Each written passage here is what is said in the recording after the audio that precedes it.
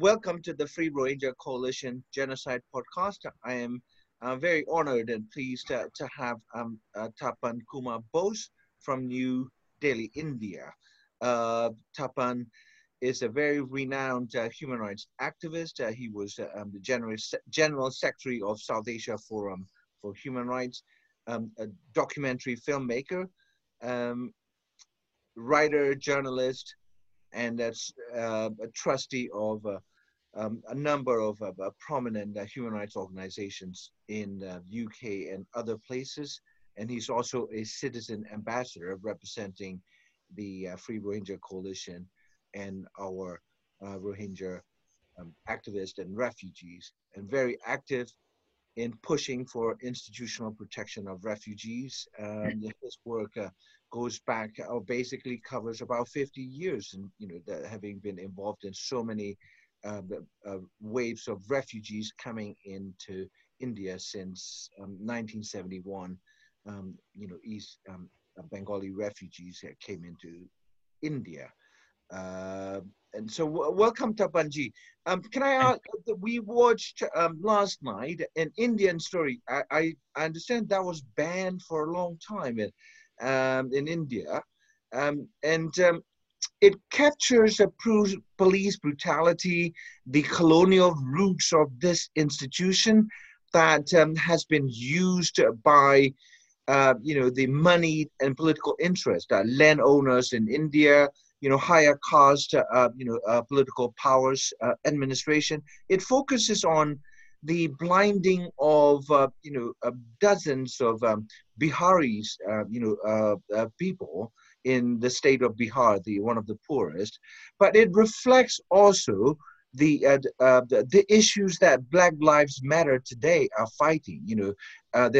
These issues are not simply police brutality, but it's intertwined with the predatory state, political state, left over from the colonial period, and the modern post-independent elites that behave as if they were the white masters of their own people in places like India, Burma, my own country as well. Can you explain the history behind this film and take us all the way back, to present day police brutality and Black Lives Matter? Well, that was in 80. It actually had happened, I think, towards the end of 79 or 1980 in the state of Bihar, which is one of the poorest, as you pointed out, and highly feudal, it's a state where, it's extreme poverty and extreme richness, and it hasn't changed over the years, though many promises were made by various ruling parties that they will introduce land reforms and all that, but nothing has really happened. People there are who own hundreds of thousands of hectares of land, and so therefore the landless peasantry are like serfs. As they used to be in the olden feudal times. So Bihar is the place where it happened, in the district of Bhagalpur, which is both an agricultural area as well as one of the most richest silk growing area. So there are all kinds of landlords there, landlords of land, landlords of forest, landlords of even the river, fishing and all that. And that is where the police went about blinding under-trial prisoners. So people they picked up from here and there on whatever suspicion. And the extreme, usually the police take people in, beat them up, keep them in police custody for days and months, and then, with compliant magistrates and others, put up false charges and put them in jail, where they remain for years and years. That has been the pattern in this country. But this form of brutality is something that had never happened before, was at least not known. And it has been apparently going on for quite some time. It came out only because, as you have seen in the film, Mr. B.L. Das, who was then the superintendent of the central jail in Bhagalpur district, he said, this was something he just couldn't take it. So he got them examined as per law, by doctors and hospitals, and then even then nothing happened. So, and he wrote reports. His reports went all the way up to the Inspector General, the Director General, the Home Secretary, but they got lost there. So what he did finally is he allowed a few journalists to just quietly go in and meet them. And that's when the story burst open. When I met them, young people, I met them in the Supreme Court because they had come there, brought there for, relief, judicial relief. When I met them, Zani, I was completely frightened. Frightened by the fact, not just the horror of what has been done to them, but frightened by the fact that this can happen. And this can happen as if it's a routine matter. And the whole officialdom and politicians, even the chief minister of the state of Bihar, were all around, trying to just cover it up. And the point is, if this kind of, I and some of my friends, we discuss, this kind of brutality can be covered up, can allow to go unchallenged, then we're done for, So therefore, but then, I was then a budding filmmaker, and I said, what can I do? And the civil rights movement in those days was not very strong. So I said, let me try and make a film. So I interviewed them and realized that the whole thing was false. People were just picked up and for whatever reason, the police and the business community and the landlords there had decided that they had to create a kind of terrorization in that area. Probably they were facing challenges from the peasantry, from others, so they just wanted to terrorize the people of that area. So when we met them and we spoke to them and we interviewed them, then we decided to go down there and to see for ourselves what happened. And that's where we realized what was happening. But the point was that, then we said, how can this happen? What is the social, political, milieu, the atmosphere that allows this kind of thing? And that's what the Indian story then expands into the whole question of land relationship, the peasantry, the landlords, the state, and talks about the movements and the police brutality. Well, the victims of Bhagalpur, extreme form of blinding, got some justice. Of course, they never got their eyes back, but they got some justice. They got some rehabilitation. It shook up, and for some time, there was I would say, even in the state of Bihar, there was a lull in that kind of police brutality. But it has not changed substantially. Yeah, I think it happened. Sorry to interrupt. I think it happened during the prime ministership of Indira Gandhi. Apparently, the gorging of eyes hit the Indian, headlines and shook the nation. Yeah, and she was condemning the act. We were talking about absolutely, horrific, barbaric act that we associate only with the Middle Ages. Yeah. Absolutely. But I think, just try to, throw a few comparisons.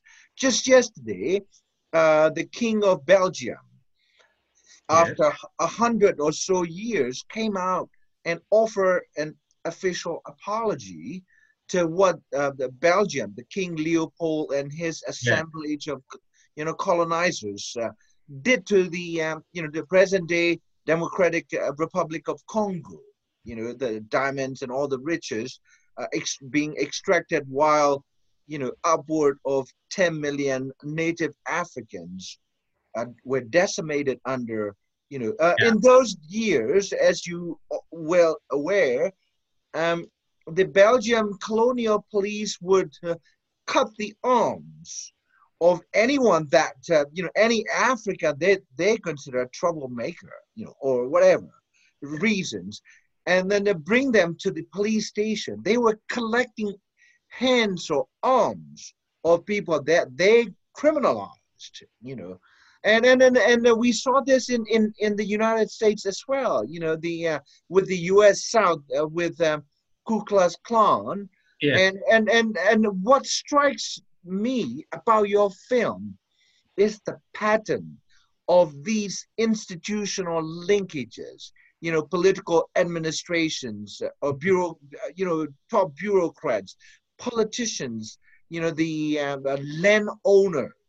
And there is a very, very strong, class and caste element in Indian context. And in the context of USA, both class and race.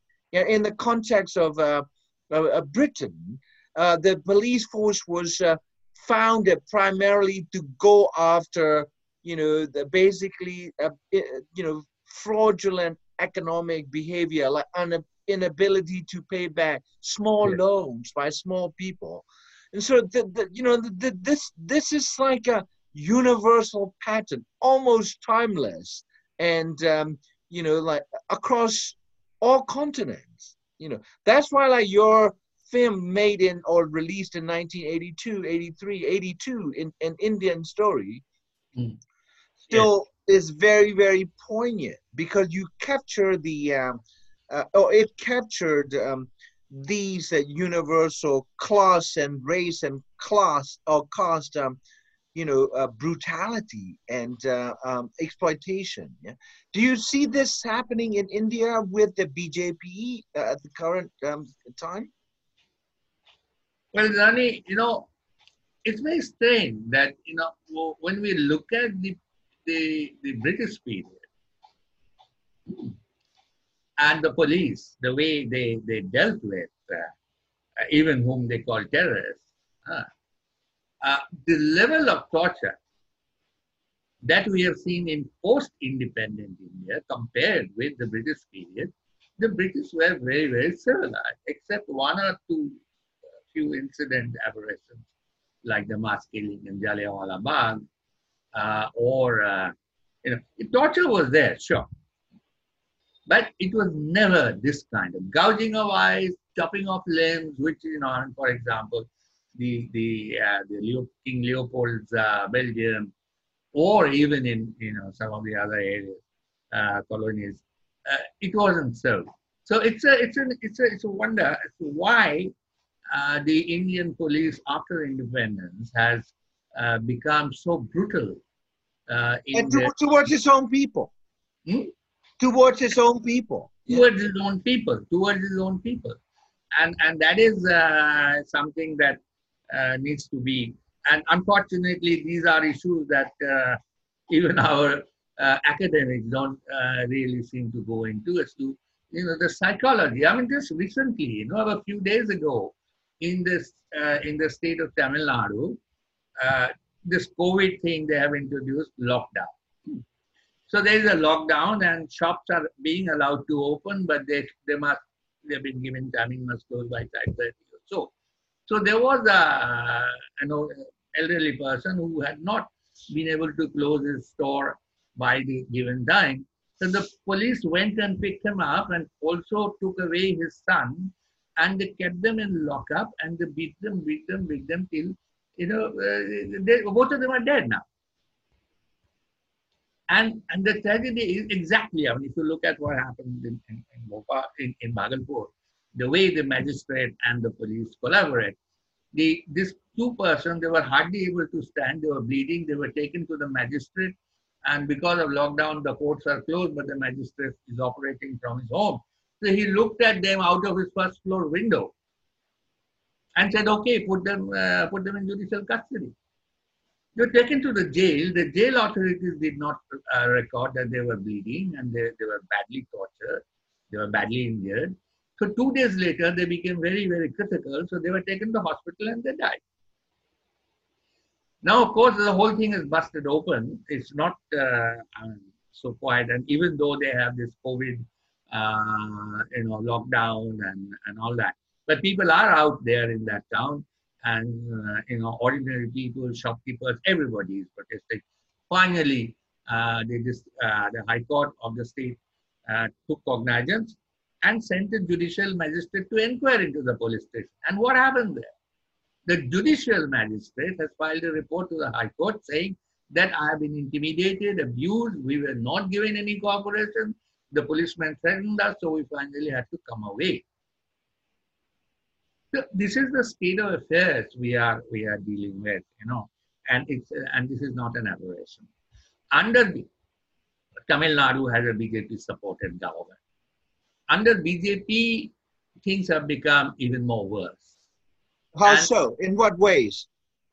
Well, you see, what they're doing is they have compromised almost every institution.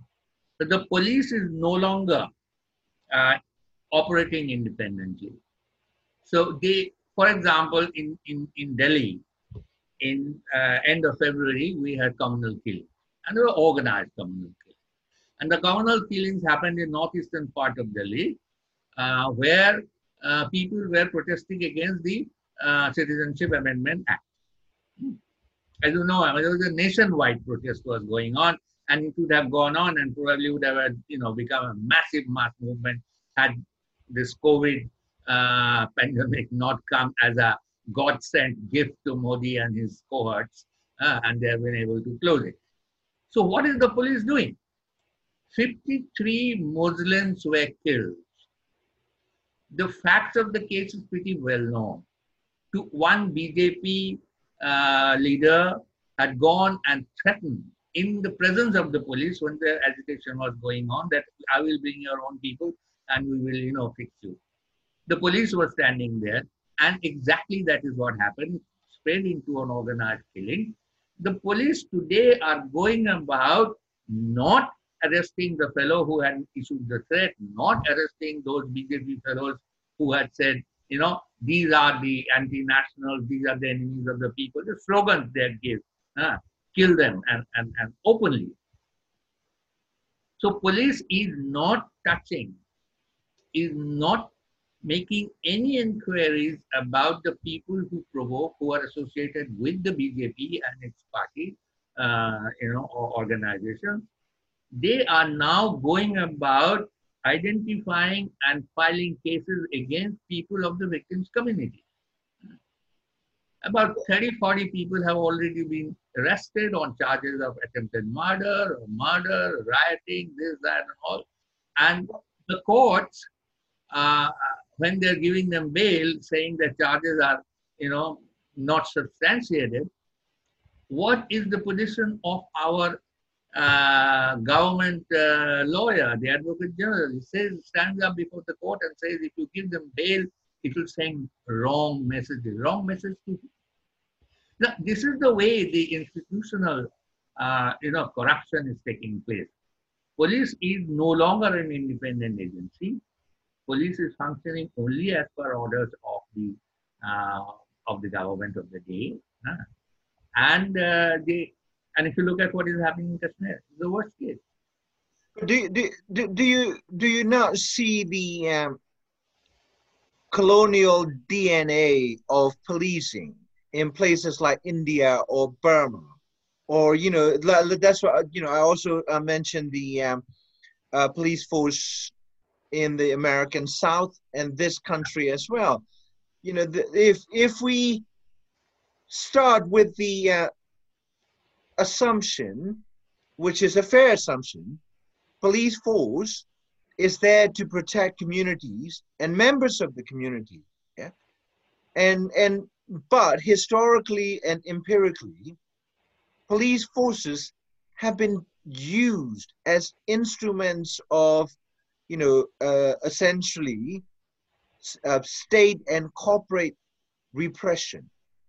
And when you're describing this, magistrates covering up, or the Advocate General siding with the police instead of having an independent judicial view, in places like Burma, where I came from, if a community is marked as an enemy or unwanted by the state of Burma or Myanmar, then the police would essentially defend the perpetrators of crimes, whether it's burning the mosque or like, you know, destroying the Muslim shops. The police just stand there with their arms, they're smoking cheroots. Yeah. So you have a similar situation. Absolutely, absolutely. That is exactly what is happening.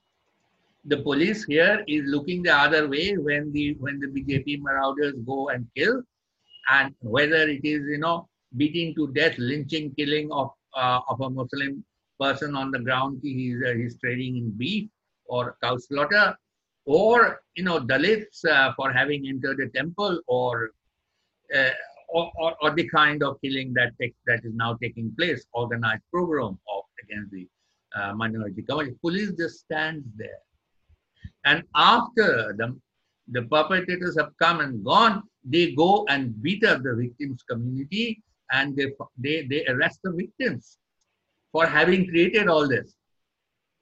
Can I ask you one thing? I was reading recently about the you know, social psychology research on the Indian caste system. You know, and the, you know, the higher caste castes see themselves as wise and noble and moral and principled and compassionate and you know, fit to rule, if you will.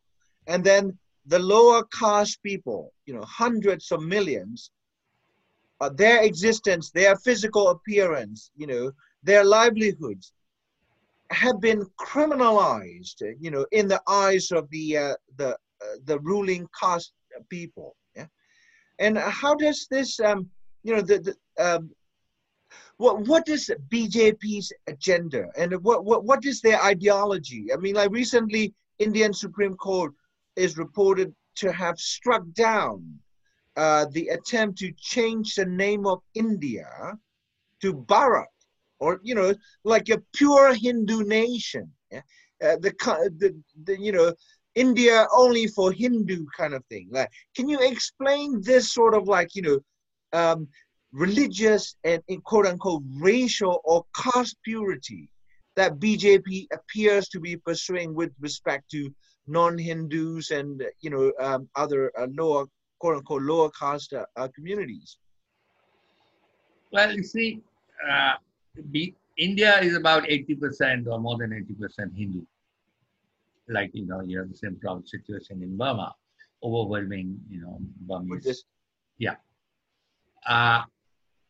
We've been experimenting, I would say, to create a secular nation, a government, a constitution which does not recognize any religion. And it has been, I would say, till about, I mean, of course, the underlying brutality of a predatory state. I mean, it's a state is an institution of class oppression, as you and I know, Rani. And the police is an instrument of that class oppression. So that's taken that as it is. But I would say that we were living in a society where, you know, because of religion, we didn't have so much of violence. Religious violence used to take place, not that it did not, and not that there were no communal riots, but this has gone down. After, and there is the legacy of 1947 partition riots, so it has taken its time and its toll. But by the late 70s and early 80s, if you look at the figures, and I think people came to terms, and we were settling down to a society where people of different religions, particularly the Muslim community, is the largest minority, constituting nearly 16% of the population. And that's not small, that's very large. Did you say 16 percentage? 1/6. Clearly, about 200, 300 millions or more? Yeah, yes.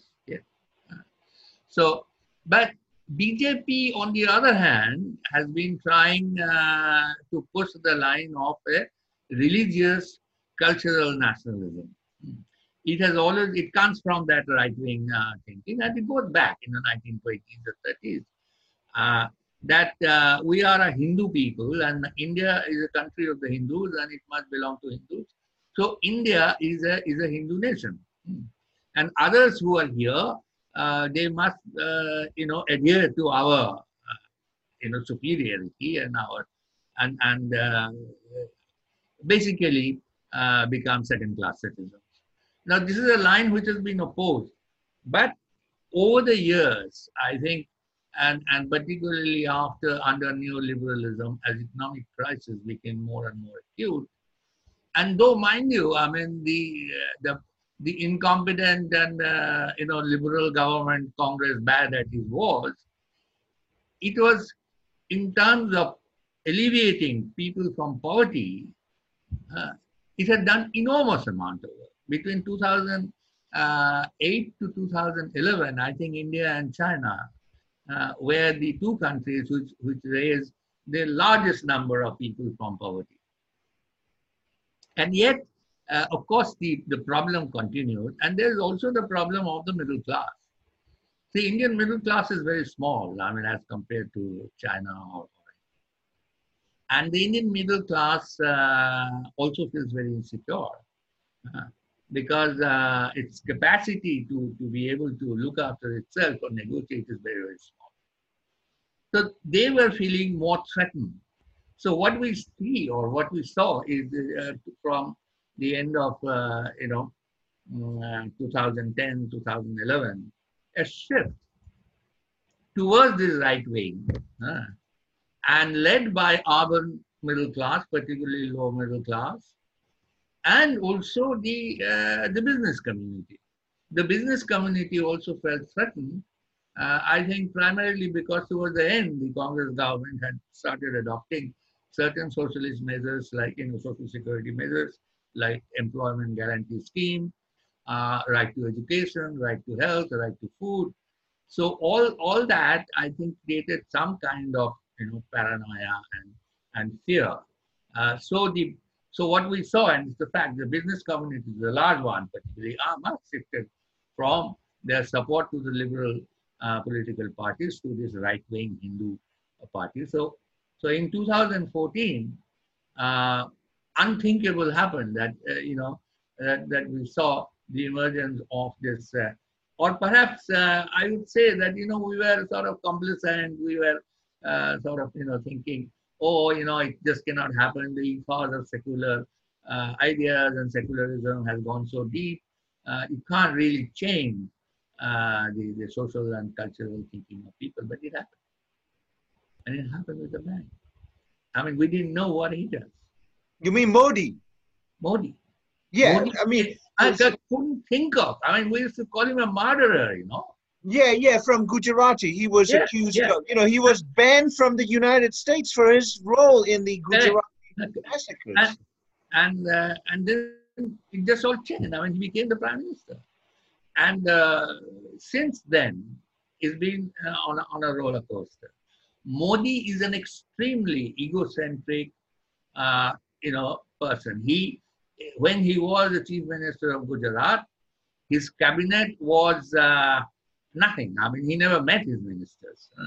He used to only call the secretaries of the departments and give them orders directly. His ministers were just for show. Exactly the similar thing is going on here. Is the prime minister, Mr. Modi, who takes the decision, whether it was demonetization or anything. Demonetization affected the entire country. He took that decision all by himself. Even the finance minister did not know. The head of India's government bank, the Reserve Bank of India, did not know. Nobody knew. He just took. And so similarly, when he announced the lockdown,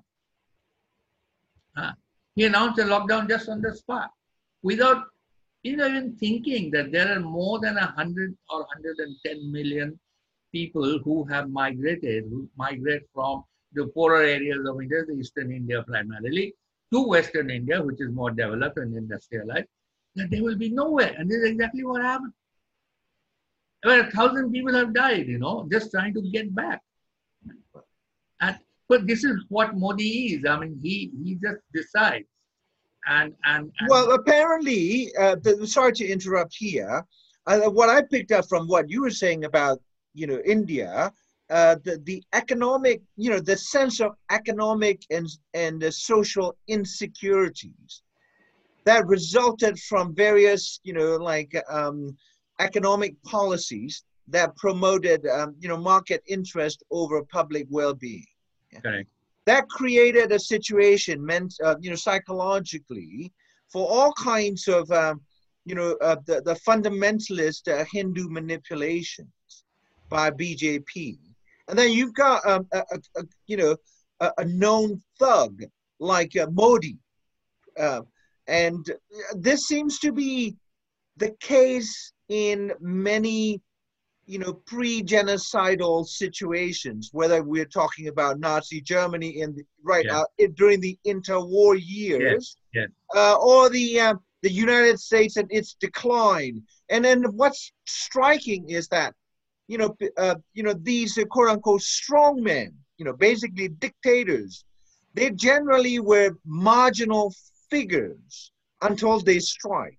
We underestimated them and their ability to, grab power, weaken institutions to the point where no one or no institution stands in their way. Whether we're talking about Vladimir Putin or Donald Trump, or people like Boris Johnson in this country. He's a joke, a buffoon, a charlatan. Yeah, absolutely. And then the same in my country, Ne Win.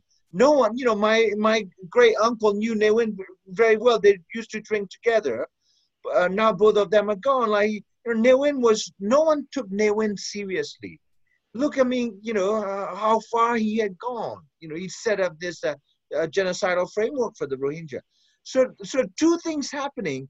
These closeted dictators waiting in their wings, having been underestimated or written off by the political class. And then when the situation is ripe, they turn into this hate-mongering, racist, bigoted demagogues. I mean, that's what you have in India. That's what we are living in Burma today. Yeah, there are a lot of similarities in what is happening in Burma and also in here. Modi has two things. One, he said he will bring prosperity to everybody. He knows he can't. Everybody knows he can't, and he has failed miserably. So what does he do? His main campaign is on nationalism. Our security is under threat. There are enemies within, which are the Muslims, and the liberals, and the left, people like us. And there is enemy outside, and Pakistan. Now, fortunately, China has given them another opportunity. So now he's going. I mean, these dictators get so much help from others. We never got that kind of help internationally. Anyway, this is, and you see, the discourse on nationalism is one of the, how insidious and how problematic it is and how violent it is. And that is taking its toll. And construction of this cultural, religious, Hindu nationalism, which they have been doing over the years, gradually and spreading out. So they've been able to get in large section, I would say, maybe nearly about 30 to 40% of our population, cutting across class, to actually believe that our real problem is external threat, our real problem is these internal saboteurs, the Muslims and these minorities, and also these Muslims who are illegally migrating into our country, Assam. Assamese have been paranoid about it for the last 50 years nearly, and down to the Rohingyas.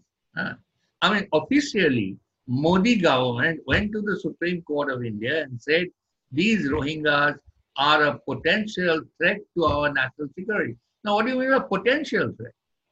Either they're a threat or they're not. If they're not a threat today, that's what we argue. This is the universal phenomenon across countries that commit various types of atrocity crimes. Yeah. the paranoia of I mean, by definition, paranoia is never substantiated, right?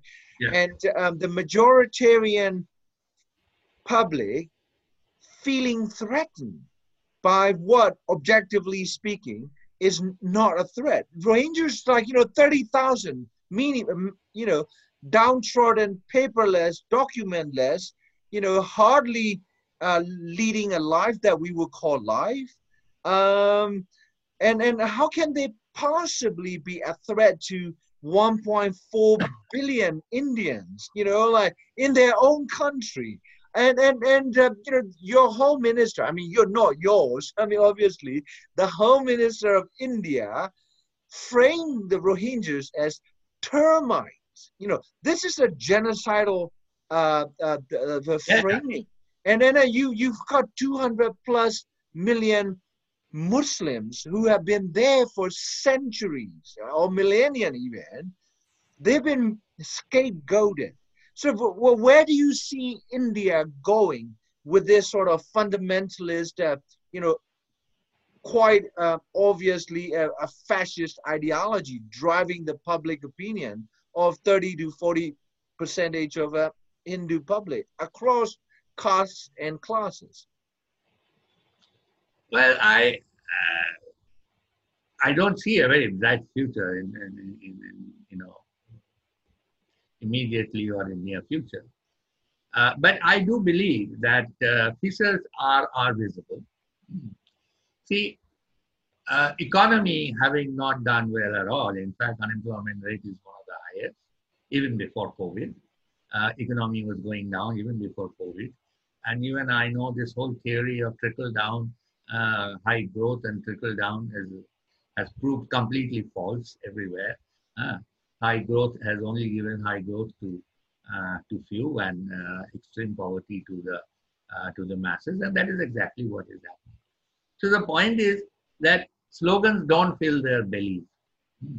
So sooner or later, Mr. Modi and his cohorts are going to face problems, as it was already happening. You see, how resistance under authoritarian regime comes about and start gelling and expanding is something that we don't really know, but we have seen it happen. And I think it was happening because what began as a small protest against the Citizenship Amendment Act, which privileged only, and which basically cut out Muslims from applying for citizenship to India, had become almost a national phenomenon. There was protest in every part of the country, and all the other issues, joblessness, educational rights, all that were being added. So things were, expanding. And I see, though because of COVID, it is all now gone sort of underground, but it is underground, it is not gone. You can see in the social media, you can also see in small protests that is coming out. Wherever people are in a position, they are coming out and making it. So, and I see the government fall back on making the police more brutal, taking more actions, more draconian laws, is also a retreat, you see. If they were having such great support, they wouldn't need to do so. And even within their own party, things are no longer that good, as I understand. So things, I think, let's wait and see how it goes. This COVID alertness cannot, hold us back all the time, and it will open. And when it opens, I foresee a massive, opposition and massive show of strength on the streets. How it will work out, to what extent, and it may turn into violence, for all I know, it will. Yeah, I mean, when you have a situation where like cows are made, or cows are believed to be more sacred and worth protecting than human lives of Muslims. Yeah. You Yeah. see, like there's something fundamentally, anti-human and deeply troubling. It's absolutely inhuman. It is a product of a sick mind. Unless you are sick, you cannot do things like this. I mean, all those police people and others who go and beat up people in custody, they're people, they're the sick people. And they should not be in police, they should be in hospital and being treated. I do think, I mean, Mr. Modi and some of his people need to maybe see psychiatrists and help, because the way they talk, the way they are, in fact, a very well-known psychiatrist or psychologist of India, after the Babri Mosque was destroyed, had interviewed Mr. Modi, and he's a very well-known writer. You must have read him or heard his name, Ashish Nandi. Ashish Nandi said after his interview with Modi that he is a fascist. And then Did you say fascist? Yes, and Ashish Nandi said, I'm not using it as a colloquial or as a general term. I'm saying this as a trained psychologist. Right. Yes. I mean, the same can be said, or the same has been said about Donald Trump. Yes. I mean, this is not simply a malicious, disparaging labeling of those whose views we disagree with.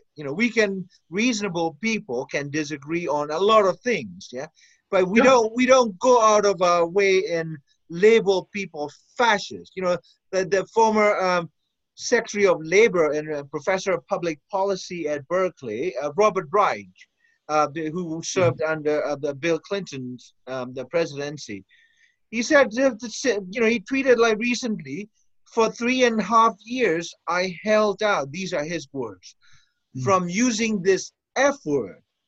But now I must use it, also like, the fact that he's of a Jewish background makes it even more poignant. Yeah. He called Donald Trump fascist. And then Mr. Trump visited, India. And he was so buddy with Modi, right? Sure. Oh, Modi hugs him all the time. He meets him. Yeah, the resistance you're talking about, I know like people like Arundhati Roy and others have been extremely critical and for pushing back. You're trying to change the narrative for before the COVID, you got, maybe 200 million Indians taking to the streets, protesting, pushing back. Many, obviously, millions of the decent Hindu join with Muslims and others to say that this is not where we want our country to go, which is the fascism, right?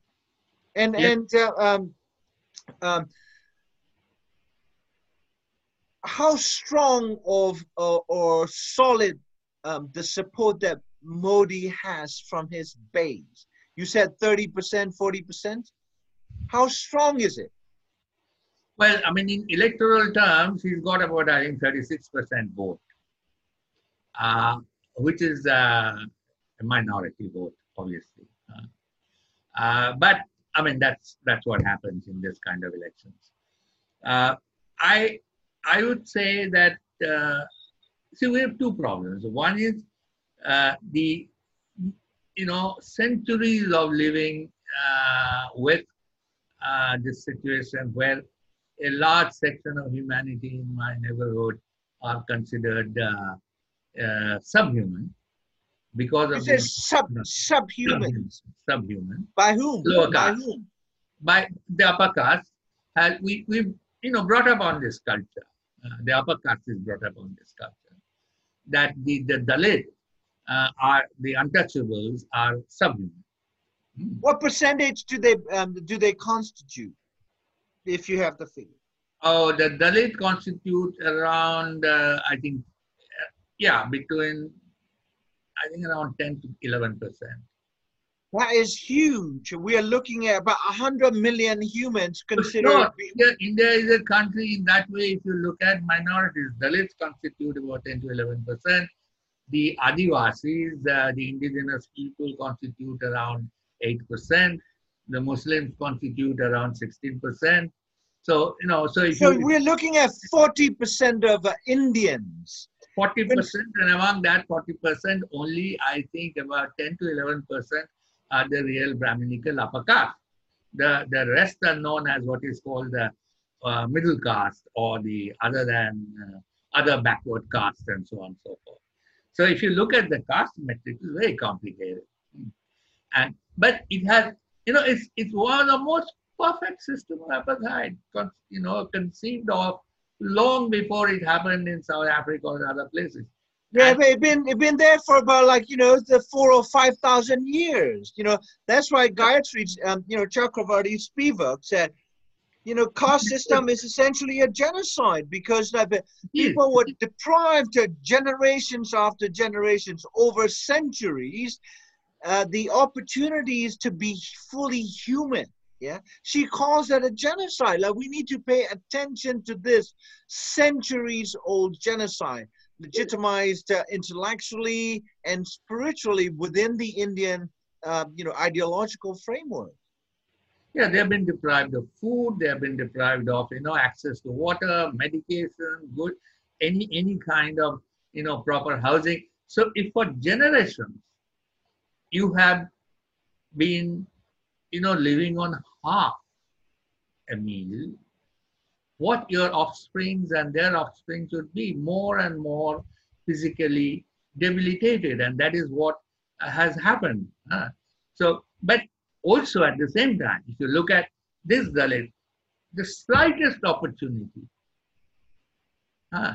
one little push, and their children are going outstripping the so-called upper caste by millions of, Well, I have some friends who came to study on an Indian government scholarship at Oxford. Yeah, doing well. And then you've got, this is the greatest irony.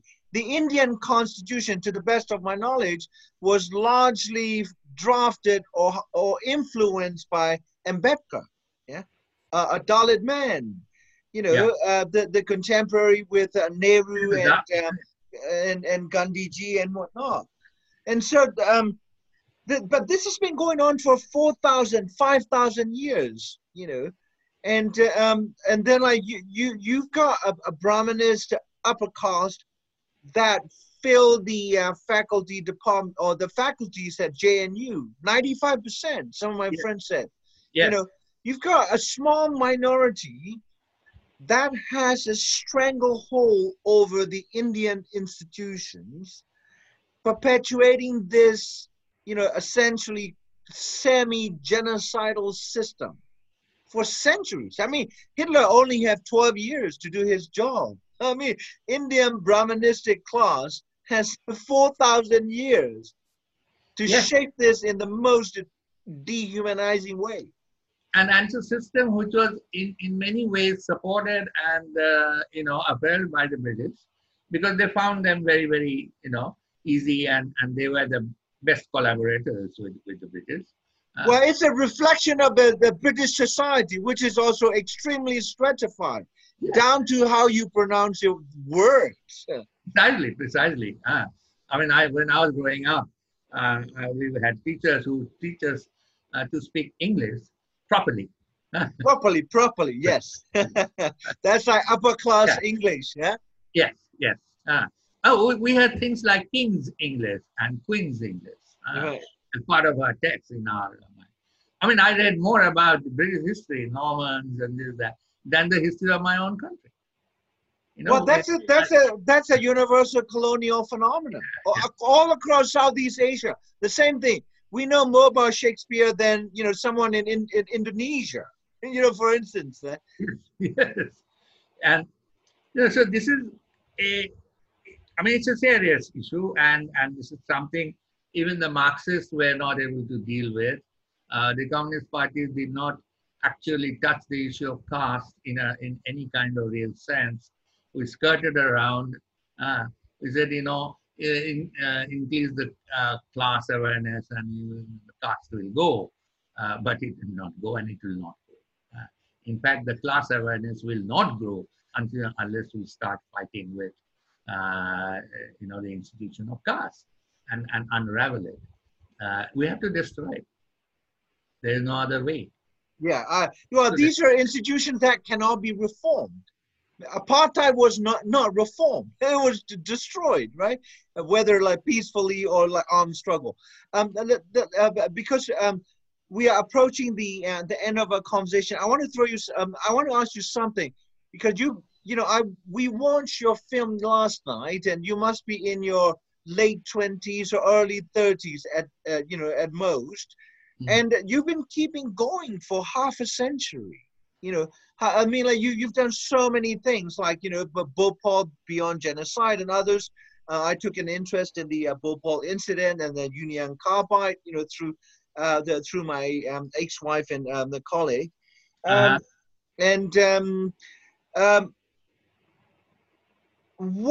How do you sustain yourself? Occasionally you have difficulty, like, climbing stairs and things like that, use a cane upon occasion, but your mind is still sound, and your spirit is strong still. You keep going. You're considered rightly a father figure, and for many Rohingyas in India, they look up to you. You were involved in helping, the East Bengali refugees in 1971, 72.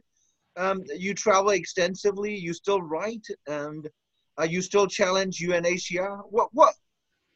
How do you keep going? Well, I keep going because I have to keep going, Johnny. I mean, like you keep going, I mean, we can't stop once you started. The point is, no, not now. See, I have never done anything which I didn't want to do. I told myself pretty early in my life, I'll not look for a job. I will not take anybody's employment. I'll have to try. And I didn't come from a rich family. I come from a fairly middle class family. My father was a civil servant, and we were a large family. In fact, I left home because of my politics, and my father was very uncomfortable with my extreme left-wing politics. So when I was doing my master's, I left home. I was underground for a little while, but that's a different story. You're from Kolkata? Pardon? You were originally from Kolkata? Yeah, originally born and brought up in Calcutta. I came to Delhi when my father was transferred here, and then I did my university in Delhi. And I mean, that's been my motto. And I have, I'm happy to say that I have been able to sustain that. And I took up issues because I felt they needed to be taken up. And then, you go from one thing to the other. In 1971, I was there on the border of Bangladesh, then East Pakistan. And then, all this happened, I mean, one after the other. So in a country like India, I mean, like in Burma, if you start getting involved, one or the other. So it keeps on going and it keeps on sustaining. So I would say I have been sustained by the involvement that I have had. And if I did not have this involvement, probably I would not have sustained. I might have faded away long ago. There are some physical problems. I developed a bad lung problem called interstitial lung disease, which has caused other complications. So yes, I have to sometimes be on oxygen. I have to be on a. But nonetheless, Rani, it's been a good life, and I've had a good fight, and I will. I think I'm ready for another one if it comes. Yeah, well, I can totally relate to that. I have never really seriously pursued career per se of anything. Yeah. And, when you came from a very deeply troubled and, difficult country, you just cannot walk away. And I admire your stamina and wisdom and courage and all the contributions. One thing I must Rani, to a large extent, I think my thinking was shaped by my mother. She was a refugee. She came From from where? East Pakistan, which is now Bangladesh. She was not a Rara refugee, but she would tell me as a child stories about her home, stories about even the pond, the tree, and so. Later on, I realized how deeply, traumatized in a way she was, that she would remember all that. She missed all that all her life. And that's something that had made me aware of the tragedy and the pain of people who are uprooted. And I think that is something I've carried with me all my time. Well, thank you so much for sharing your thoughts and giving me a lot of time. And it's a great honor that I get to speak to you and record this podcast. Thank you very much. Yeah, thank you. So I'm going to stop, and then we'll let you know when that we will put it on the Spotify. Most likely next week. Yeah? Right. Okay. Bye. Bye now.